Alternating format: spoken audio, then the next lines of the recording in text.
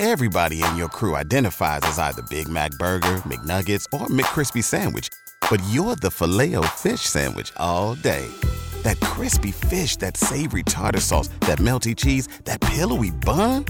Yeah, you get it. Every time. And if you love the Filet-O-Fish, right now you can catch two of the classics you love for just $6. Limited time only. Price and participation may vary. Cannot be combined with any other offer. Single item at regular price. Ba-da-ba-ba-ba. Hey guys, it's Mike Rowe, and this is episode number 190 of The Way I Heard It, and it's called, That's a Big Ash Tree. That's a big ash tree. When my father said those exact words in the conversation you're about to hear, I was pretty sure he said, that's a big-ass tree, which made me laugh, because anytime somebody describes a thing as a big-ass thing, I always imagine the hyphen, not between big and ass, but rather between ass and whatever the thing is that follows it. So a big-ass truck becomes a big-ass truck, or a big-ass house becomes a big-ass house, or a big-ass boxer becomes a big-ass boxer. Begging the obvious questions, what exactly is an ass truck or an ass house or an ass boxer? I don't have the answers. I just know that my dad was trying to describe the size of a large ash tree that he and I were attempting to remove from the ground one day back in the summer of 1977, and the various challenges that particular big ash tree presented. It's just one of the many delightful linguistic confusions you'll find in yet another spontaneous catch-up with my mom and dad, and another one of the many reasons this podcast is called The Way I Heard It, not The Way It Was. Even my own dad remembers things differently than I do, which is not at all unexpected. The old man is here to help me unpack Chapter 12 of my book, which I'll read for you forthwith. Chapter 12 tells the true story of another father and another son, and another miscommunication that turned out to have some very serious consequences. Big-ass consequences, you might say. Or if you prefer, big-ass consequences, whatever that means. The whole thing is one big-ash episode, and it all starts right now. Chapter 12. Words, words, words. George understood the consequences of words better than most. So did his son. But now, staring dumbly at the blank tombstone that would mark his boy's final resting place, George was at a loss to find the right ones. What words could possibly sum up the life of the poet that millions of people all over the world were now mourning? Loving son? That wouldn't work. Beloved husband and father? Hardly. In the end, George went with Cate ton diamina el tu, true to his own spirit. George was satisfied with those words. He hoped James would have approved. But, truth be told, approval was not something George had ever received from James, nor in fairness was it something George had ever offered his rebellious son. Indeed, father and son hadn't spoken since the fateful day James had told the old man he was joining a band. A band? What kind of band? A rock and roll band. I'm going to be the singer. That's ridiculous, George had scoffed.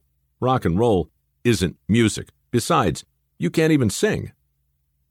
Now, looking down upon the granite bust of the young man with the long hair and the unearthly gaze, he contemplated the magnitude of his mistaken assessment. George thought about the thousands of protesters who'd been galvanized by his son's words and music. He also thought about some other words that he'd spoken in haste 6 years earlier. Back then, George had been patrolling a tense and dangerous coastline in a place most Americans had never even heard of. The seas were high that evening, the fog was thick, and the radar screen showed enemy ships approaching from several directions, approaching quickly. They didn't respond to any warning or communication, so George did what he had to do, speaking the words that would change history. He said, "Open fire."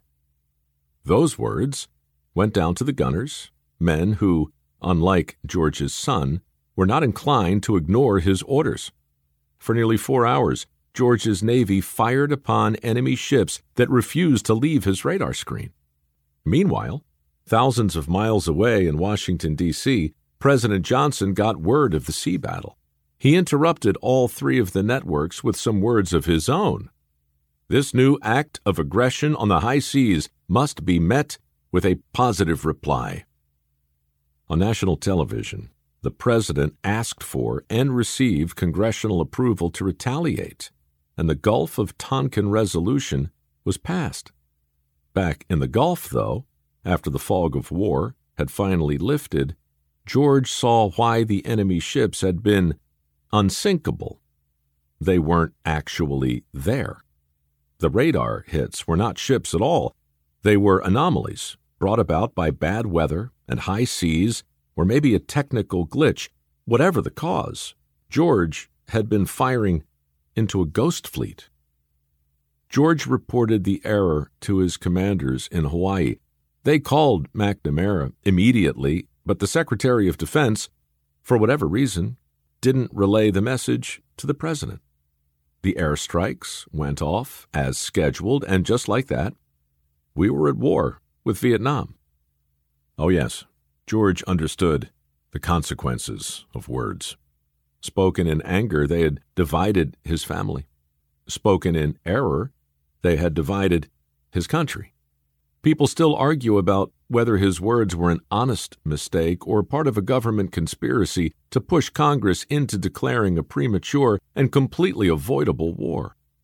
Perhaps the answer to that is best addressed by the words of his son, who once wrote, "There are things known and things unknown, and in between are the doors."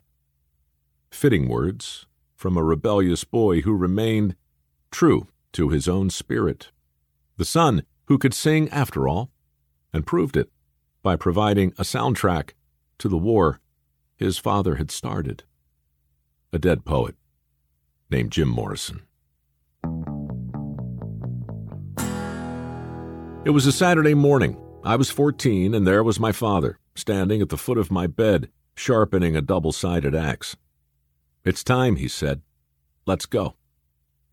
My father has a tendency to start conversations in the middle of sentences. He's also suspicious of anything modern, like nouns. "Time for what?" I knew the question was futile before I'd asked it. So, as I rolled out of bed and pulled on my jeans and my work boots, I tried another one. "Is it cold out?" "Invigorating," he said. "Your mother made oatmeal. Eat fast." Our Massey Ferguson tractor idled outside as we loaded up our wooden cart. Ropes and pulleys, jacks and wedges, 2 chainsaws, and various other weapons of war. Mom added a lunchbox filled with ham sandwiches and green apples to our arsenal, along with a large thermos of coffee. It was snowing already. "Try not to kill yourself," she said. "Dinner's at 6. I can't count the number of times that my dad and I drove the old tractor down that stone road. We'd go through the lower pasture and deep into the woods to do battle with the pine, the maple, the oak, and his favorite, the mighty locust. "The hard wood puts up a tough fight, but it burns the best," he would say.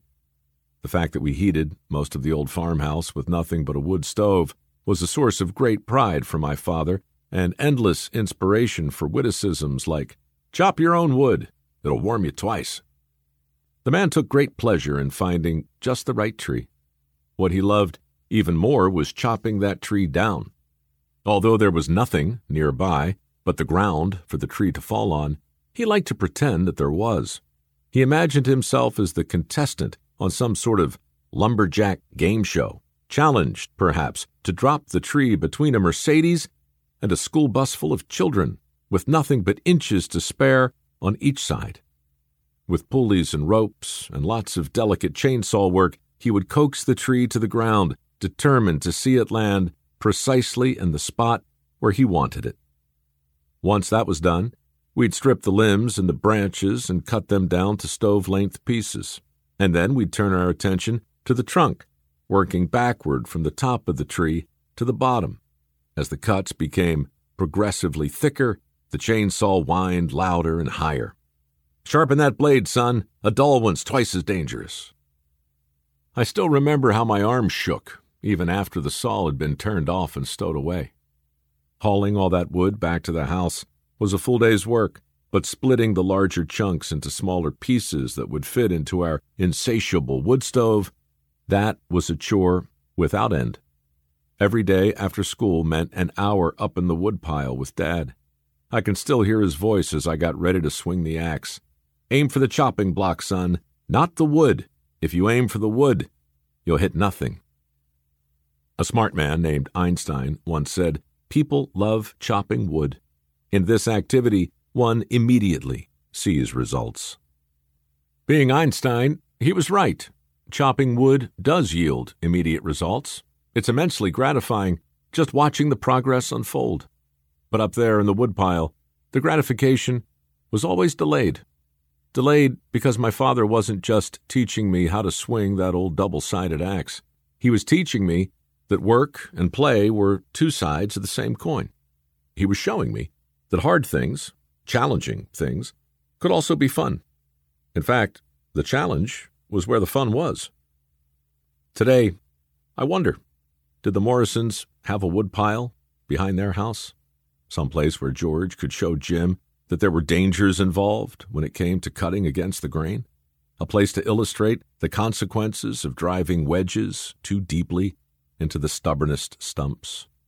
What I know from personal experience is that fathers and sons can find the right words. They can find them in the woods when they go there together to get the fuel they need to keep their family warm.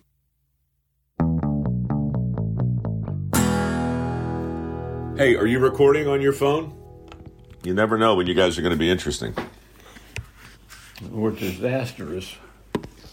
Fine line, Dad, in my world, Yes. between interesting and disaster. Well, sometimes the really disastrous episodes are the most entertaining ones. Yes. What show are we talking about, Mom? Are you referring to Dirty Jobs? Our or show. Your show. Our show, yes. We have a new mattress, you know. Yes, I oddly I do know that. Well, I follow your wife's Facebook page, and yes, it sounded like you found something you liked, but what arrived was more in keeping with a yoga mat. But then the memory foam, right, expanded, and now you're happy? Yeah, had a nice night. A lot of people who get those say it takes a week or so to adjust. But I think we adjusted, at least I did, very nicely, very quickly. Had a good night. We're a quick study. When's the last time you bought a mattress, Dad? 20 years ago. Yeah. It was a beauty rest. Yeah? Yeah. And it really looked like new. The lady at the store who sold us this mattress said, now, they will not touch it if it has any stains on it. Well, our mattress was We had the forensic people come in and check it out. It was pristine. It looked like a brand new mattress, which made it really hard to get rid of. Well, you know, at your age, that's a pretty big claim. 19 years and not a single stain on the mattress, Dad. Good for you. And you, Mom. Yeah. Well, I'm very careful with my coffee. So you got a foam mattress, and last night was your first official night's sleep on it? That's correct. It was. And you're pleased. But yes, but it was different. Memory foam, well, when you lie on it, it kind of leaves an indentation, the shape of your body. So rolling over is a real chore because it's like the mattress reaches up and grabs you and doesn't want you to move. So you have to overcome inertia in order to turn over. So it's a little bit of getting used to. I never had a problem turning over. My problem was getting into bed. Well, In the you first never place, move in bed. Oh, I do. I move. I sleep on my right side. I sleep on my left side. Oh, I've seen. Yeah. I've I seen didn't you get not socked in. Well, it wasn't a complaint. No, I feel. You would feel say rested. he moves enough in bed, but not a lot. Just He moves enough. some, just enough. Just Good. enough movement, just right. Yeah. That's not weird at all. You know, the whole mattress thing I mean, 19 years, those things get another 20% heavier like every 7 or 8 years, they say, on account of all the dead skin and stuff. I remember that episode of Dirty Jobs. It was thoroughly disgusting. I can remember you had rubber gloves on and you were dressed like in a hazmat outfit and picking up those floppy old mattresses that were ancient and just rife with all kinds of bacteria. Had to have a new windshield put in yesterday, Mike. You are really great with change transition. the subject. Yeah, I'd say so. All right, so we're not going to talk about the dead skin that makes mattresses weigh exponentially more 20 years later than they do when you buy them. We're going to move on to windshields. That's fine. Why'd you get a new windshield, Dad? Because I had a crack in it. They say if the crack can be covered by a dollar bill, then it can be repaired. Well, I tried a $5 bill thinking that might be a little bigger.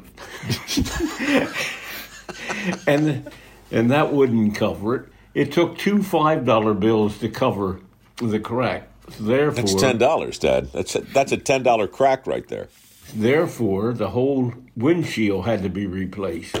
Currency in this country is all the same size, and that's not the case all around the world. You go to Australia, some of those bills are huge. They're huge things. I know. We watch a lot of British television, and those pound notes are enormous. Yeah. Well, other people's money is a lot more fun. I mean, ours is all green and white and rectangular and of the exact same dimension. But you get over in some of these European countries, the colors are really vibrant. Down in South America, the same thing. You got pink bills and orange bills. Maybe it's more difficult to counterfeit. I bet it is. Yeah. Well, we got special ink, and special paper. Yeah. I think. It's got some fiber in it. Thank you. Yes, there is fiber in the paper. Yes, there is. I'm talking to the one and only John and Peggy Rowe, my parents, who have graciously agreed to join me to discuss the chapter that you all just listened to. Mom and Dad, did you just listen to the same chapter? Yes, we did. Yes. And are you prepared to have an unscripted conversation about what you heard? Yes. Well, yes. But, your father, he has endless curiosity. So he was motivated to read further about, was it Jim Morrison? Mm-hmm. What'd you learn, Dad? About the Morrisons? Yeah. Yeah, well, one thing I learned is that Jim, or James Morrison, of the Doors, died at age 27 from either a massive overdose of heroin or from a heart attack that may have been caused by the heroin. But he was 27 when he died. There was never any reconciliation between parents and son, and there was one occasion where his mother and his sister came to see a show that Jim was in, and after the show was over, the mother and sister walked up to Jim, and Jim refused to talk to her.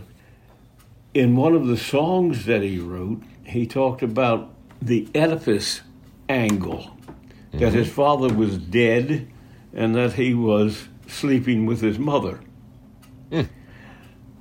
So my impression that James Morrison was a card or two short of a full deck.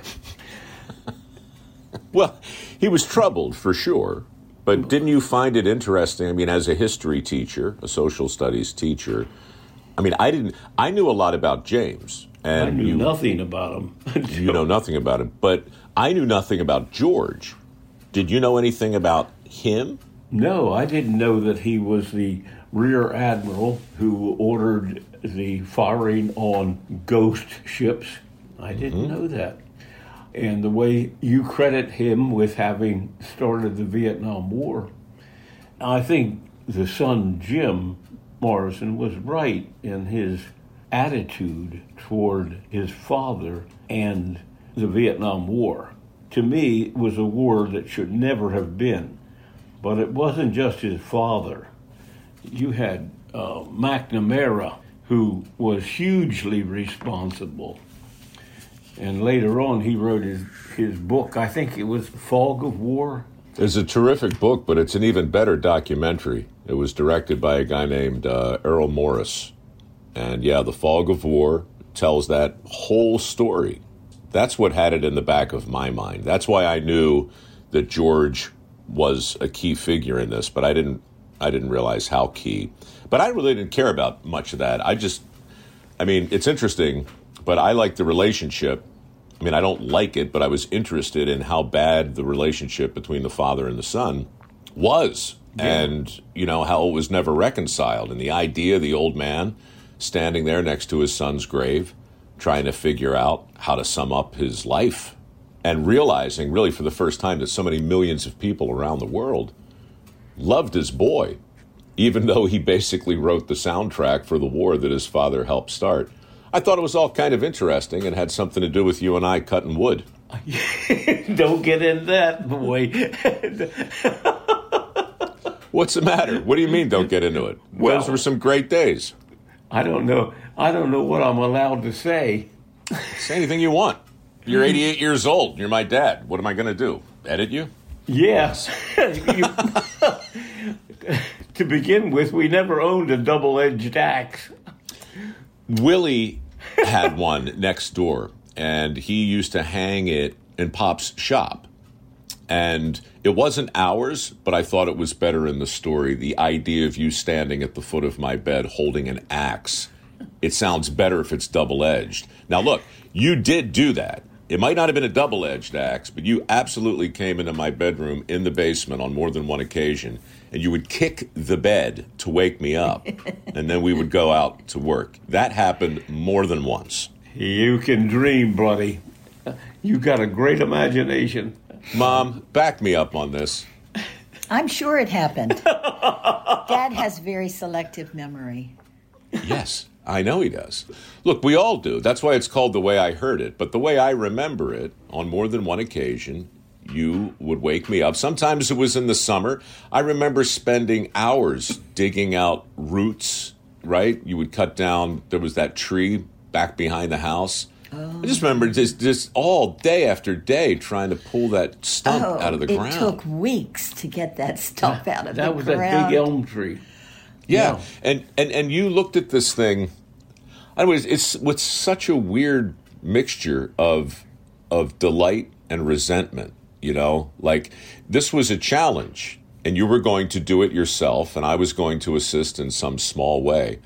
But I remember it was so hot, the stump was just completely intractable. And I had read somewhere about a device called a stump grinder that would simply eliminate the entire thing in about 10 minutes. We could have gotten a stump grinder and spent 10 minutes just whittling this thing down to ground level or just below it. And that would have been that. But instead, we spent a week with picks and pulleys. How it was finally done. My good friend, Charlie Griffin, brought a come-along. Mm-hmm. And with that come-along, we finally pulled that thing out of the ground. Explain exactly what that is, Dad. It's a tool with a pulley. Yeah, right? It's like a pulley. And it has a cable. And the cable you wrap around whatever it is you want to remove. And you have the other end fastened to, in this case, our tree. And then you work it back and forth, like so. This is an audio podcast, Dad, by the way. So when you say like so, I mean, the gestures are interesting here on Zoom, but the folks listening are probably a bit baffled. Well, anyway, it's a set of pulleys.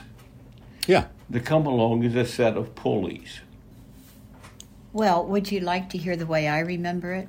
I would, Mom, desperately. This was a project that interested the whole neighborhood. It went on for weeks to months. And in the summer, the neighbors would come over, Willie and Rose, and I guess Russ and Fran, I mean, they would all gather around. They would bring their lawn chairs, and they would gather around this stump, and they would watch the progress. His dad was putting water into the hole and chopping and trying to break up those roots. It was never-ending entertainment. They would bring their beer, and they would sit there by the hour and talk and laugh and watch Dad work on this.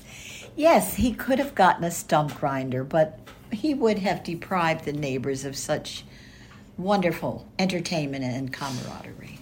I'm sorry I didn't write about that. You know, I mean, I wrote about the business of going back in the woods and coming back with fuel for the wood stove. That to me was, you know, a big recurring epic thing. You did that a couple of times. I did? Yeah, not very often. Your brother Scott was out there more often than you, splitting wood. Yeah. I don't know about that. Okay. I don't know about that. I mean, you know, I was older, so I was gone, and you probably, I mean, he lived at home longer than I did, and he was up there.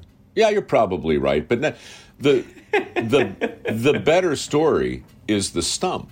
This giant stump behind our house, close to the house. And I think part of the reason you wanted it out was the roots were still growing, right? And they were getting into the foundation. They were... No. No? The tree you're talking about was much farther. It was closer. Actually, it was on Pop's property. Oh, that one. But there was another one. You're right, there was that other tree off of the corner of the patio. Yes. Oh my gosh, that's right. Oh, no. It was on the corner of the patio, Dad. That's the first time I remember you coming down, kicking my bed, standing there with the axe, and telling me to get up.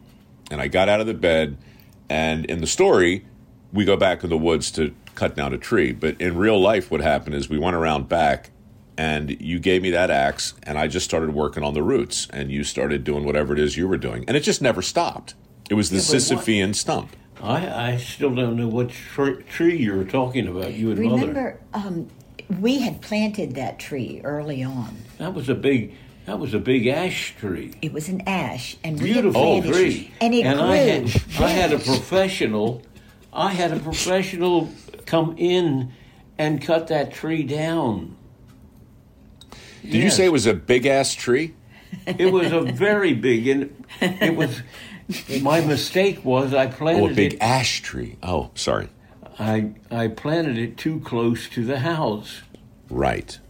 If there's a point to be made here regarding your husband, Mom, it's the fact that we could have gotten a stump grinder. We could have done it. For a modest sum, we could have saved ourselves probably a month of work. I never ever heard you say, Dad, why don't we get a stump grinder? Never. In some way, shape, or form, that's the only thing I've ever said to you over the last 58 years. Why don't we do... Look, I can't even begin. I could write a whole separate book, Dad, on the occasions where there was an easy button and your way. And you never hit the easy button, ever. It's true, and it's still going on. Right now, Mom, what's the most recent example of your husband refusing to do it the easy way? Oh, my golly. Pull up a chair. Pull up a couch. What? You always want to do things your way, and... It's her way that prevails. You know, something of the Bailey. What was his name? Oh, that PBS show? Yeah. Rumpold of the Bailey. He always referred to his wife as... She who must be obeyed. Exactly. Yes. There she sits. Yeah, but if you know that you will ultimately obey her, and if you know that she will ultimately get her way, why put up the fight? Why not just agree and get on with your life and save everybody? Why not get the stump grinder? Okay, Mike, here's an example. I talked to Chuck the other day, and we planned this Zoom. Mm-hmm. And I reminded him that your father has some hearing issues, and he said, what you need is a splitter. you go on to Amazon and you order yourself a splitter. And he said, but you need it in 2 days. Maybe stop by Best Buy. That might be a better thing, and then you can get it right away. So yesterday, while Dad was outside with the windshield guy putting on the new windshield, I said, I'm going to run across the street to the grocery store. When, in fact, I drove back to Best Buy and I picked up a splitter. Because if I had said to your dad, okay, we need a splitter, we'd have been calling store after store after store to get prices. Mm-hmm. You'd still be shopping for a splitter. We'd still be shopping. How much was it, by the way? It was $9.99. It would have been cheaper. $9.99? $999. It would have been cheaper on Amazon. I think they're like $5. But then you have to pay shipping. Shipping, right. Yes. Right. Best Buy tries to compete with Amazon. They really do. Everybody's trying to compete with Amazon. Right. So anyway, I got home. And I'm anxious to show off my product. Took the box out of the bag, opened the box, and it was empty. It was an empty box. Well, how's that for good shopping? The worker bringing home an empty box. The man in the store said, "Oh yeah, we have splitters. They're right over here. Let me get you one." I said, "Is this the only one?" He said, "Yes, this is it." So he picked up the box, handed it to me. I said, "Thank you." I took it over to check out. The girl took it from me, rang it up, put it in a bag, gave me the bag with the empty box and the receipt, and I drove home. And then I had to go all the way back, rush hour traffic, just to get Didn't it feel like an empty box to you? It did, but you know what? The one that had a splitter in it felt like an empty box. And I said to the girl, I'm not falling for this again. Open that box and show me what's in there. She said it is awfully light. She opened. Spin your passion into a business with Shopify and break sales records with the world's best converting checkout. Let's hear that one more time.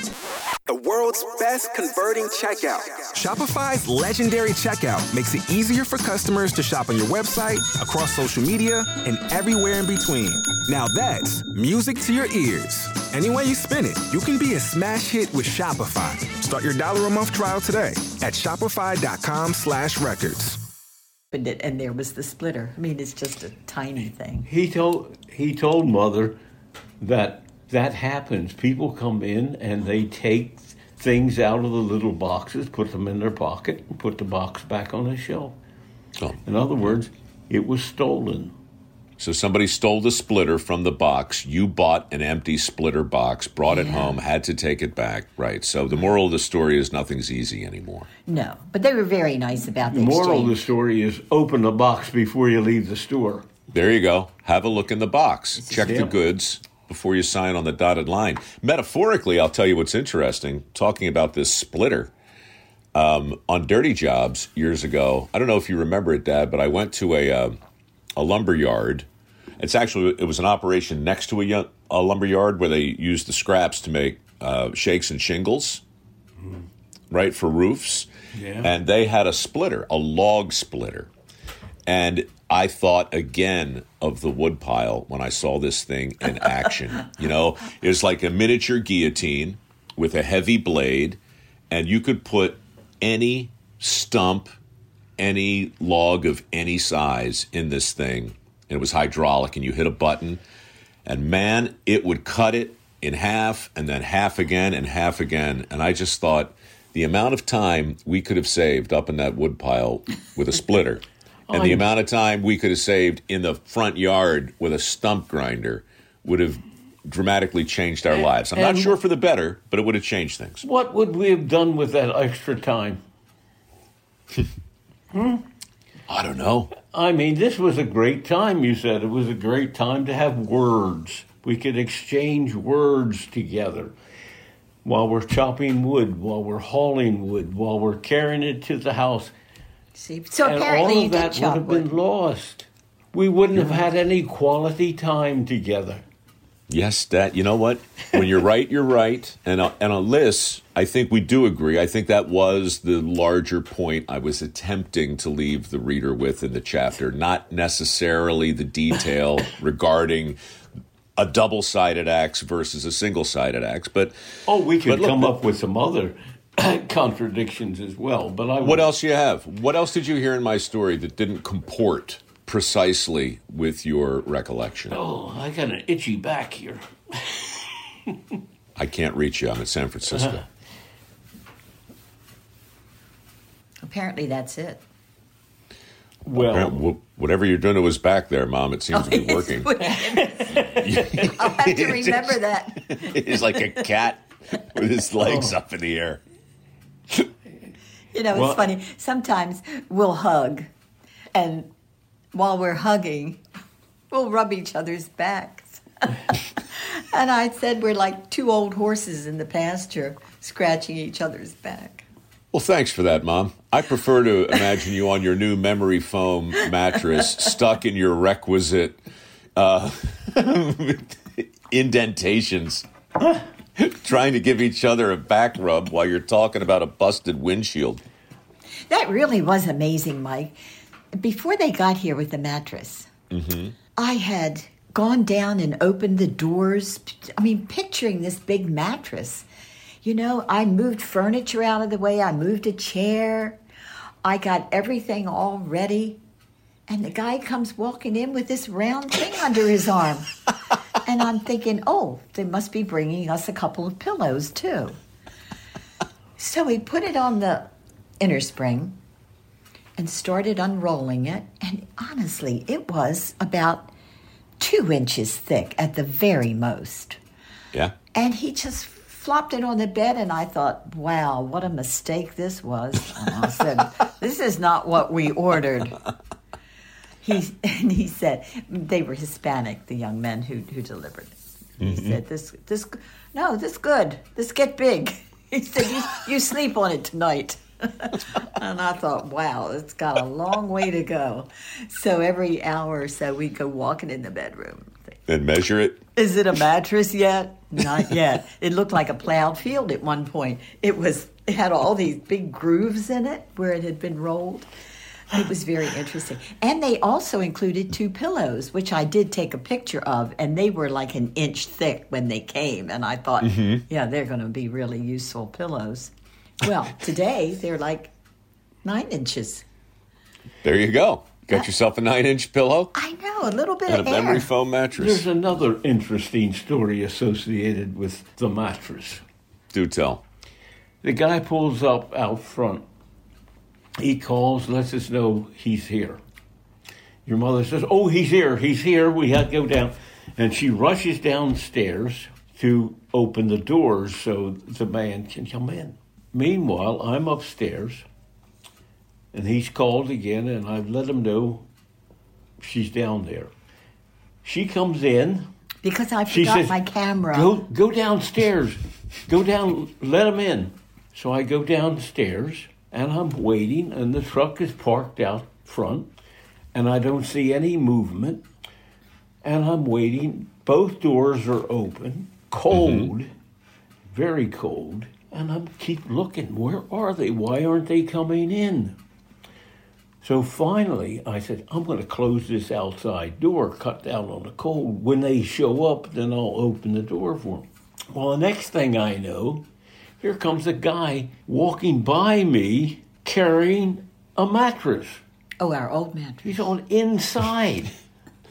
I said, I've been waiting for you to come in. When did you come in? I come in a while ago. I said, okay. So I come upstairs. There's the mattress on the bed. What apparently happened when excitable mom here, get downstairs. I went down the steps.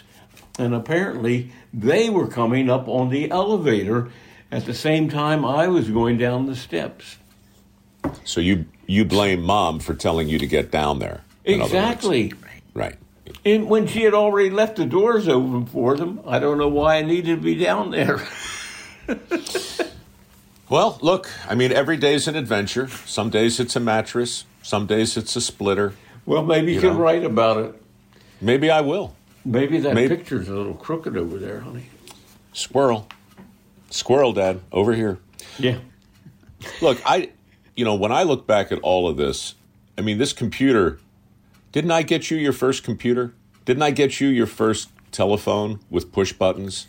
Didn't I get an antenna that allowed us to watch TV without somebody standing there holding a piece of tin foil?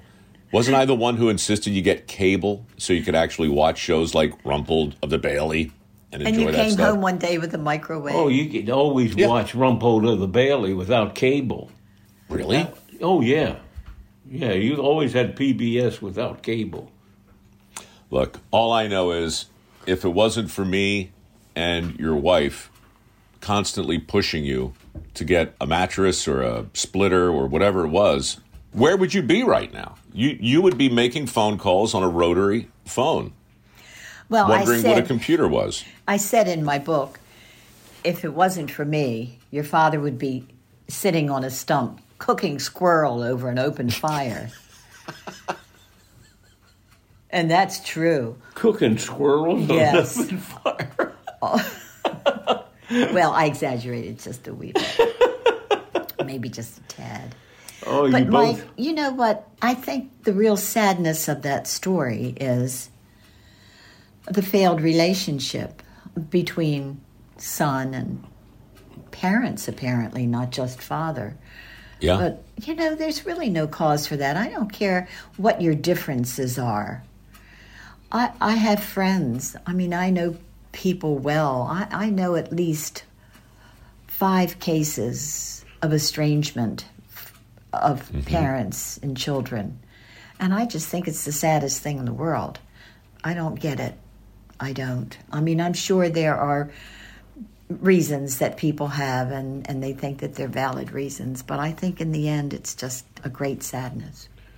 Well, it's the frog in the boiling water. That's People right. tend to think it's this something terrible happens and nobody can get over it, but it's usually a slight thing, and then days turn into weeks and weeks into months, and suddenly you haven't talked for a couple years, and then nobody even remembers what the problems were, and then nobody has the words to fix it. But I think, Dad, you're the smartest guy I know. Oh, get out of here with that. No, look, I'm not saying you're not deeply flawed. You are. But you are, you're Boy, what a compliment that is. Smartest and deeply flawed. Well, it's two sides of the same coin. Your specificity, your attention to detail sometimes get in the way of the larger truth. But your basic understanding, your patience... They might get in the way of the larger lie. I'm trying to compliment you if you just hush up for a moment. It's time to listen.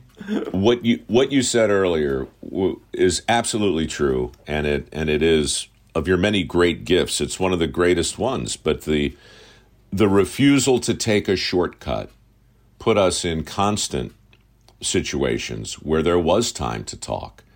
Hours, days, spend the time with your kid trying to get a stump out of the ground, and it suddenly stops being about the stump and starts being about the two of you swinging axes and doing whatever you can. And then sometimes the neighbors come over and they sit down and they watch, and Mom, you're right, all of that seems so random and inconsequential when it happens, but when you look back at it, it has an element of everything, including performance. We were Dad, you and I were actually performing for the neighbors in some weird performance art, get the stump out of the ground thing. And it didn't occur to me until right now that was actually important. Well, we lived in the country. The neighbors were desperate for diversion and entertainment. You want to talk about trees? All right, sure. Mattresses, windshields, and trees. We got to land the plane here soon, though, Dad. One of the best trees we ever had was given to us by Russ Ziegler. Mm-hmm. Our neighbor. It was a peach tree. Oh, yeah. And that peach tree was the most bearing tree. I mean, it was full of fruit. Your granddad came over and had to prop up the branches. I remember. They were hanging. The fruit was so heavy. Philip would make a couple of dollars taking peaches up on the Trump's Mill Road and selling them. Yeah. He went up there at rush hour. He'd leave with like a bushel basket, come back with an empty basket, and his pockets were full of change. I think they're the best peaches I've ever eaten. You know what? You're right. And I forgot that it was Russ who gave us that. But I remember being surprised that we had a bumper crop one year, and we thought, wow, what a year this was. But year after year after year, we had hundreds and hundreds of peaches off of that tree. Mom, I remember you preserving them, mason jars and all that stuff. And I'd freeze peaches and I'd slice them and preserve them. Never. But the odd thing is, I've read where you have to have 2 trees so that they can cross-pollinate. But we didn't. But there was only that one tree, and that tree wore some. I don't know of any other peach trees in the neighborhood, but it was really quite an asset. I mean, it wasn't much to look at, but it really did bear. And then there was a pear tree back in the field, and every year I remember that too. Yeah. And every year we'd wait for those pears. Yeah, we'd wait for those pears to get ripe, and then just when they were almost getting ripe, some animal would come along and take every one of those pears. The tree was bare. They stripped that tree, every pear. They knew just before we were about to pick them. I think it was squirrels. You think so? Wow, they were a busy night. Mike, how long is this going to last? I want to know if I should drink all this tea or not. Look, I'm sure the listeners are wondering, too, what few we have remaining, but not much longer. Okay. You know what I want to just, let's close with this. I remember, since we're talking about the woods behind the house and the trees around the house and the house itself, it's all gone now. And all gone. Well, the woods are still there.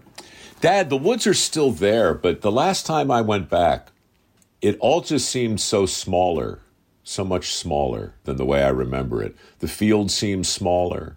The road seemed smaller. The woods seemed smaller. The house, of course, was gone. But, I think that's the way it is when we look back. Like you go back to high school, the halls seem smaller. Well, do you remember? We planted all those cedar trees. Well, there's a story behind every tree, and we had a lot of trees. And that big ash tree. That was a big ash tree, no doubt about it. Ash, right. Great tree, though. And Mike, remember the pine tree? Was it pine or spruce? Right on the corner of the house by the faucet. Pine. Oh, sure. It was a pine. And it was pine. We planted that 5 feet out from the house, and it got enormous. It was way up high. It really did, eventually. So we eventually had to take that down, but that was a fun trip. I took that down in pieces. I'd climb up and cut a section out. I remember that, too. Till we got it down to a manageable height. Do you think you've cut down more trees or planted more trees in your life? Planted more. I think I planted more because so much of the wood we got from back in the woods was fallen timber. It had all fallen.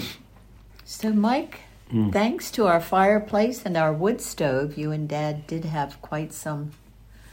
You have quite some memories of working together outside. We do, and thanks to your brother Rob, who made that wood stove for us, a really talented welder, iron worker.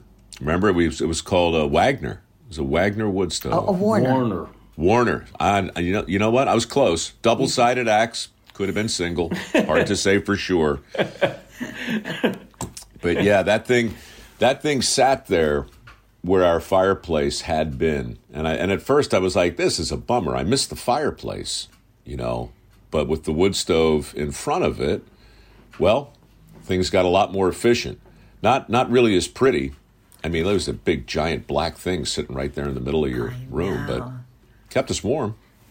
It did, and there's no heat quite like that of a wood stove. It's a dry heat, and believe me, you don't have to sit there very long before you're snoozing. Remember how the dogs used to fight over their position? Yeah. They each wanted to be right in front of the wood stove. Yeah, we all did. Yeah, and Ginger would lie there, and she was the smaller dog, and she would feel really good about it. And Shim would walk over and just stand there and look at her. And she didn't have to do anything, and eventually Ginger couldn't stand it. She'd get up and walk away, and Shim would lie there. Do you think we could get away with naming a dog Shim today? I don't know. What would be the objection? Why? Well, I mean, remember when you brought that dog home, Dad, we couldn't decide if it was a he or a she. Right. So we called it, a her or a him. So we called her Shim. And I'm just not sure, the political environment being what it is today, you can name a dog. Oh, I see. A transgender dog. I don't know. I don't know if we could have gotten away with that. Oh. I don't know. Well, What a great dog she was. She was a good dog, Jim. Yeah. And Ginger, the first night we had Ginger, she scared the pants off of Michael, remember? Dog nearly gave me a stroke. Yeah. Yeah. My youngest brother brought home this stray and left it on the front porch sleeping in a small, like a little rug set up. I came home late. It was probably 2 a.m. I was trying to quietly get the key in the door. And that dog it's a small dog, but wow, the sound that thing made sounded just like a lion or something. And I jumped about a foot in the air. I didn't know what it was, but it was coming at me. And, oh, God. All right, look, I got to go. This has been really great, though. Thank you for making some time on what I'm sure is a very hectic Saturday. How's the move coming? Do you remember Missy? Yes, I remember Missy. Yeah. It's interesting because there's a dog in the neighborhood also named Missy. But poor Missy, you know how she met her demise. Yes, I do. Do you really want to end this with the story of how Missy got run over? No. You All just right. ended it that way, though. Well, I mean, you asked. The paper boy. Oh, I did. The damn paper boy ran over our dog. Yeah. That's how it ended for Missy. That was a sad thing. it was. Yeah, it was. But we got back at him. What did we do to him? We stopped getting the paper. Yeah. And we haven't read to this day. I know. All right, look. All right, Mike, wrap it up, son. I'm trying to. I'll try not to interrupt you. Don't start another All right. topic. You're the best parents ever. I miss you. This stupid plague thing is coming to an end. I can't wait to see you. I'm going to be back east in a couple of weeks. I'm going to try and get up there on my birthday, if it works out. Yeah. Oh, that's right. Yeah. You have a birthday. We had... It happens every year, Mom. Gosh, you're going to be old. Okay. So Let's I'm not move it going to along. say anything because it would just continue the conversation. I know, and we We're need trying to to wrap close this out up. here. Sweet Jesus. We Yes. need to wrap Okay. All righty. Thank you. I love you. Final thoughts, Dad, in 5 seconds or less? I love you, son. There you go. Mom? Love you too, Mike. I look forward to seeing you in a couple of weeks. All right. Well, look, maybe it'll work out, maybe it won't. These are uncertain times. But you know, between now and then, you can always call. Fair enough. You do have our number, I believe. Yes, I do. Yeah. Seared into my retina. All right, guys. My God. Okay. Well, you can That's enough. end the Zoom, okay? But I want to tell you something. Okay. All right. This concludes the podcast officially. If you want my book, you can download it wherever people download books and listen to it. There's a paperback coming out later, or you can just join us next week for another one of whatever this was. Thank you. Bye, everybody. Bye, Mike.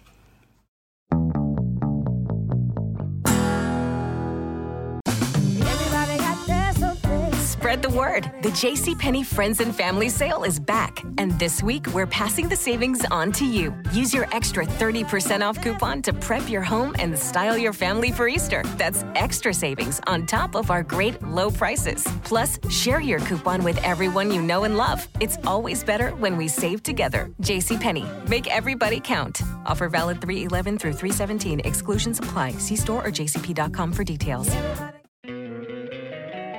Don't you love an extra $100 in your pocket? Have a TurboTax expert file your taxes for you by March 31st to get $100 back instantly.